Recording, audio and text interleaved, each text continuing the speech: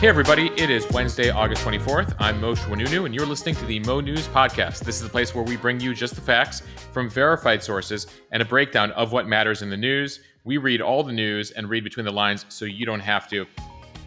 There's a lot we're tracking on this Wednesday morning. First, we're going to expect a major news out of the White House today on student loans. President Biden has taken just over 18 months here to make his decisions, and we understand that it'll be a major move today in regards to student loan forgiveness. Today marks officially 6 months since the Russians invaded Ukraine. We'll give you a status check on the war as the Ukrainians celebrate Independence Day today. We got some major headlines from a Twitter whistleblower. We'll tell you what that person is saying about the social network and its impact on the Elon Musk litigation. There's a new debate among employers on how to treat stay-at-home workers as we've now entered the sort of permanent era of working from home. And we have a couple interesting science headlines, including NASA releasing audio from deep space. We'll play some of that for you, and we'll tell you about some dinosaur tracks that were found in Texas.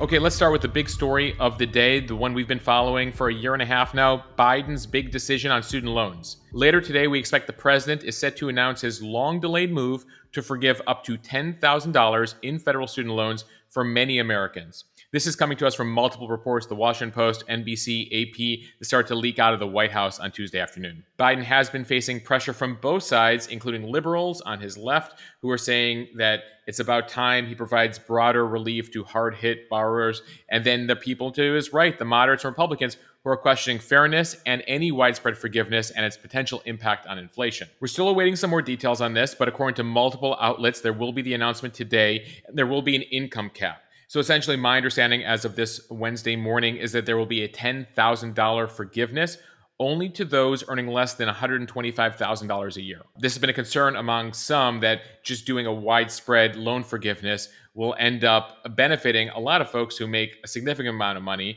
And so it appears here the president is appeasing those who wanted to be targeted. Just want to give you a sense of overall numbers here when it comes to student loans. The collective federal student debt right now in the U.S. tops $1.6 trillion. More than 43 million Americans have federal student debt. About 1/3 of those debt holders have $10,000 or less, and just over half owe less than $20,000. We've been covering this on the Instagram feed for months, for more than a year now, and I've heard from some of you who have six figures in loans, including some dentists. I was surprised to learn how expensive dental school was, that have several hundreds of thousands of dollars in student loans. So for many Americans, this could be significant. For some Americans, this will just be a drop in the bucket when it comes to what they owe in terms of their loans. Biden originally promised something along these lines, the $10,000 number, back during the 2020 campaign, but then he narrowed his campaign promise in recent months by embracing that income limit I just discussed, as the idea of soaring inflation took a political toll on him. A number of Democrats, including some in congressional leadership in the Senate and the House, have tough re-election bids in November. They're facing right now a uphill climb to remain the majority in the House and Senate, and they've been pushing the White House to go as broad as it can when it comes to debt relief. They see this as part of a galvanizing issue for younger voters, including Black voters, who are particularly impacted by student loans. Now, if this 10,000 number holds true, progressives are going to be disappointed. Many wanted up to $50,000 in forgiveness. At the same time, Biden's trying to appease both sides here, which he's going to get criticism from both, because again, you have the Republicans and Democrats to his right that don't feel that any more money should be going out at a time where we're curbing sky-high inflation. And I should add one more thing, that this announcement will likely be coupled with another extension of the pause on federal student loan repayments. Remember that going back to March 2020, the White House, initially the Trump White House and now the Biden White House, have been deferring those federal student loan payments going back now 2.5 years. And it appears that the Biden administration, again, as part of this announcement, will also push back student loan payments at least until early 2023. Okay, I want to go abroad here for the big international headline we are watching this week. Today officially marks 6 months since Russia first invaded Ukraine. Ukraine is also, incidentally, today celebrating Independence Day, more than 30 years since they first received their independence from the Soviet Union. But unfortunately, given the state of the war and given the state of threats, the occasion will not be marked by much celebration in Kyiv or across Ukraine today. Rather, the leadership there is calling for vigilance. Ukrainians are on high alert for attacks. They're particularly worried about any attacks on civilian targets. That includes a warning from the U.S. Embassy in Kyiv that the Russians might have something in store on this Independence Day. This all comes as we're watching another story in kind of south central Ukraine. The UN Security Council on Tuesday discussed the escalating situation at the Zaporizhzhia nuclear power plant in an emergency meeting.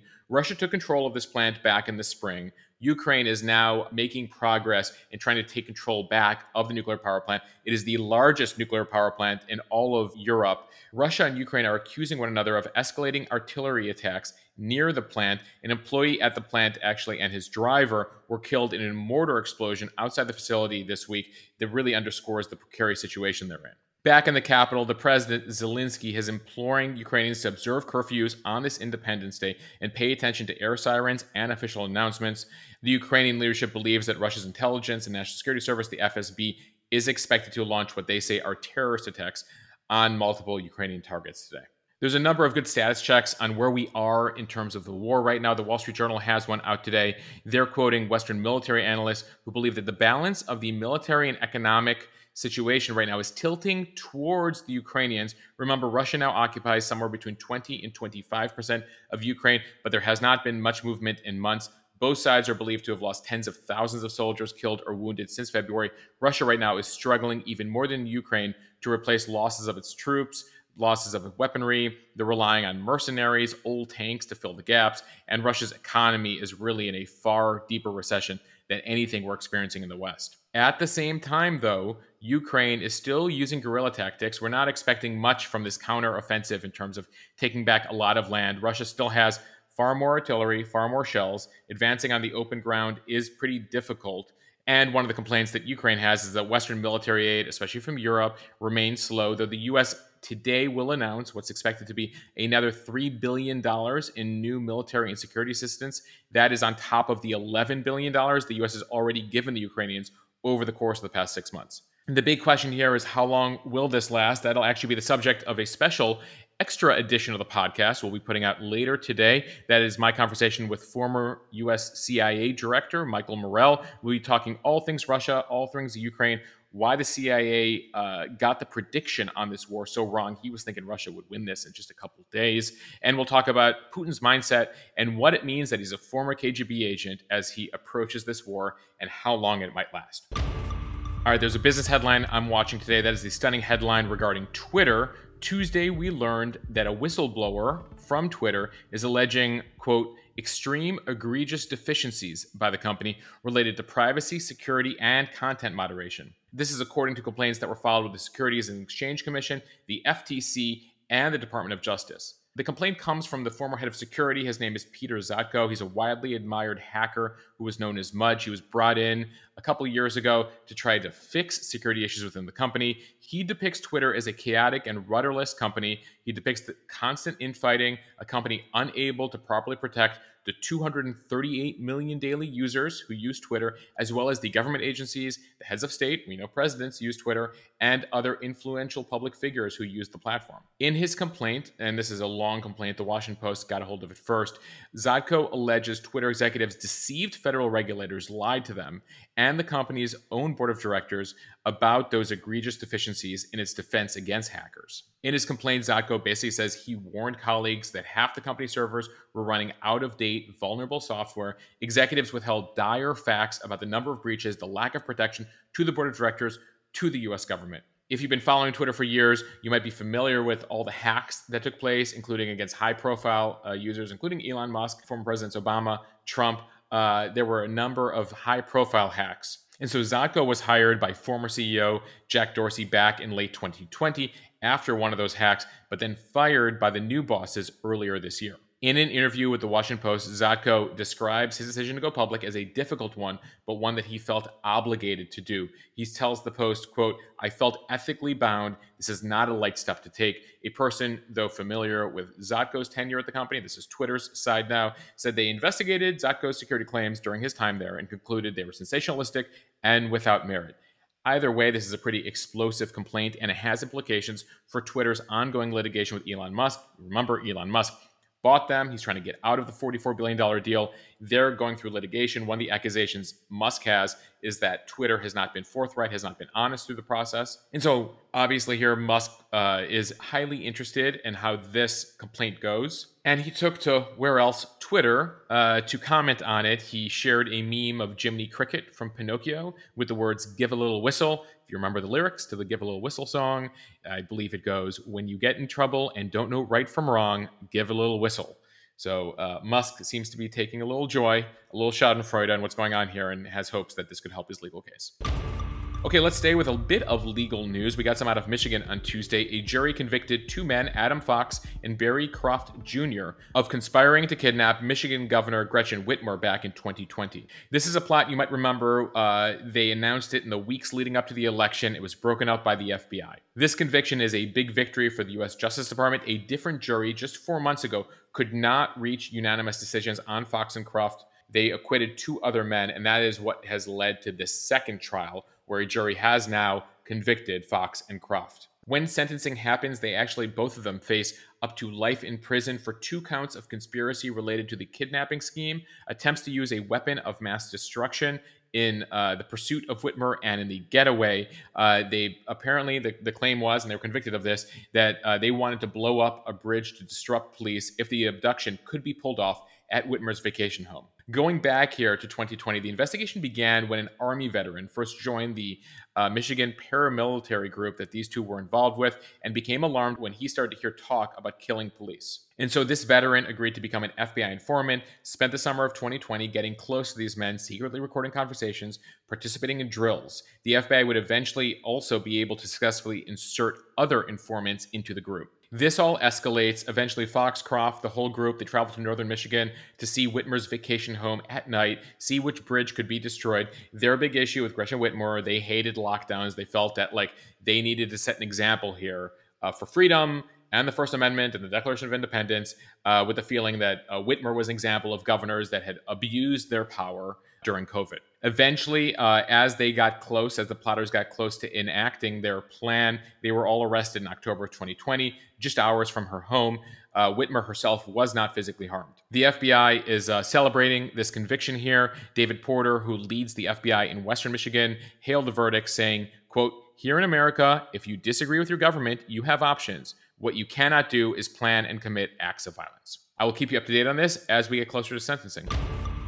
All right, a story I teased at the top. This is in regards to remote work. The LA Times is reporting this week that as remote work looks likely to survive in some form for the foreseeable future, a battle is brewing over who should pocket the savings. Some employers argue that working from home is a benefit that should be offset by lower salaries. So more and more employers now are looking at paying less to those who work from home, especially those who are working remotely from cities where the cost of living is cheaper. A new estimate from the Working From Home Research Project, this is done by economists over at Stanford University and the University of Chicago, estimates that about 30% of all paid workdays in the country are still being done from home. The project found that 4 in 10 employers plan to use remote work as a way to ease overall wage growth pressures. Wages have been rising over the course of the past 2 years as businesses attempt to compete with one another in what has been a difficult job market. Obviously, it has not been rising as much as inflation, but wages have been rising, and employers are trying to figure out ways to be able to find some savings here. So according to the LA Times, they're not necessarily looking to cut salaries of existing employees,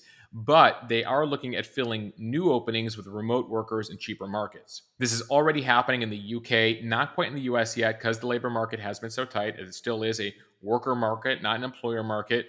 There's still many more openings than available jobs, but this is something to watch as we get closer to a potential recession here. And many of you have been writing into me about this, that this is not entirely new, but we are going to be seeing this on a scale we haven't seen before. There are a lot of businesses that have for years paid people less based on where they live, based on cost of living. But the issue here is you're going to have a lot of potential instances here where 2 employees are doing the same job, one in the office, one somewhere in rural America or some other city potentially, but going to be paid differently for the same job. And so this will become a big issue over time. One other thing we should note here is that the benefit isn't only for the worker, as some of you and the LA Times story also points out. A lot of the benefits go to the employer, right? They have less office space, rent, office expenses, various things they need to do there. There's also evidence that there's major productivity gains, that teleworkers actually spend more time on the job than workers in the office. And so some of you are saying well, why should we be paid less if we're going to be more productive here? So this looks to be an ongoing debate in the coming months and probably years. Okay, everyone, I want you now to take a moment and listen to the following audio clip.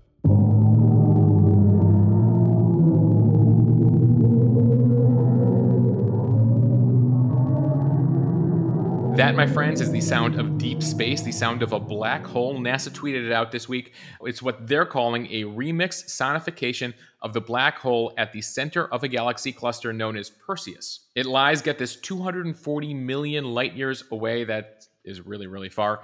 The sound waves were actually identified nearly 2 decades ago, back in 2003, but were extracted and finally made audible for the first time this year. Some people are calling this sound creepy. Some are calling this beautiful. The 34-second clip has set social media ablaze this week. It has also led to some confusion that NASA's trying to clarify here that anything could escape a black hole, including sound. And so NASA has taken a moment to explain this out on social media this week, saying that the idea that there is no sound in space is actually a popular misconception. While most of space is a vacuum with no medium for sound waves to travel through, a galaxy cluster has, in NASA's words, copious amounts of gas that envelop the hundreds or even thousands of galaxies within it, providing a medium for the sound waves to travel. So essentially, there are gases out there that allow for sound to travel. This audio clip I just played you, the most recent tweet of it has already been listened to 14 million times in just the past few days. It was actually originally released back in May, but didn't pick up that much traction. Went viral this week in a new tweet. The sound waves, as I said, were discovered back in 2003, but officially humans would not be able to hear that initial recording because the frequency was way too low for our ears. NASA saying it's the equivalent of a B flat, but it's 57 octaves below the middle C note on a piano. So astronomers have taken the time to remix the sound, increase its frequency by 57 and 58 octaves so human ears could hear it. NASA put it another way. These sounds are being heard 144 quadrillion and 288 quadrillion times higher than their original frequency. Everything NASA always says completely blows my mind when they're talking about these huge numbers. And if you're ever near a black hole, keep in mind that you're probably not going to be able to hear sounds like this. Human ears are not sensitive enough to pick up those sound waves, but essentially here NASA has turned up the volume for the rest of us. And let's end here with another sort of mind-blowing science story. A severe drought in Texas has exposed a riverbed that has exposed 113 million year old dinosaur tracks. This type of dinosaur is called an Acrocanthosaurus.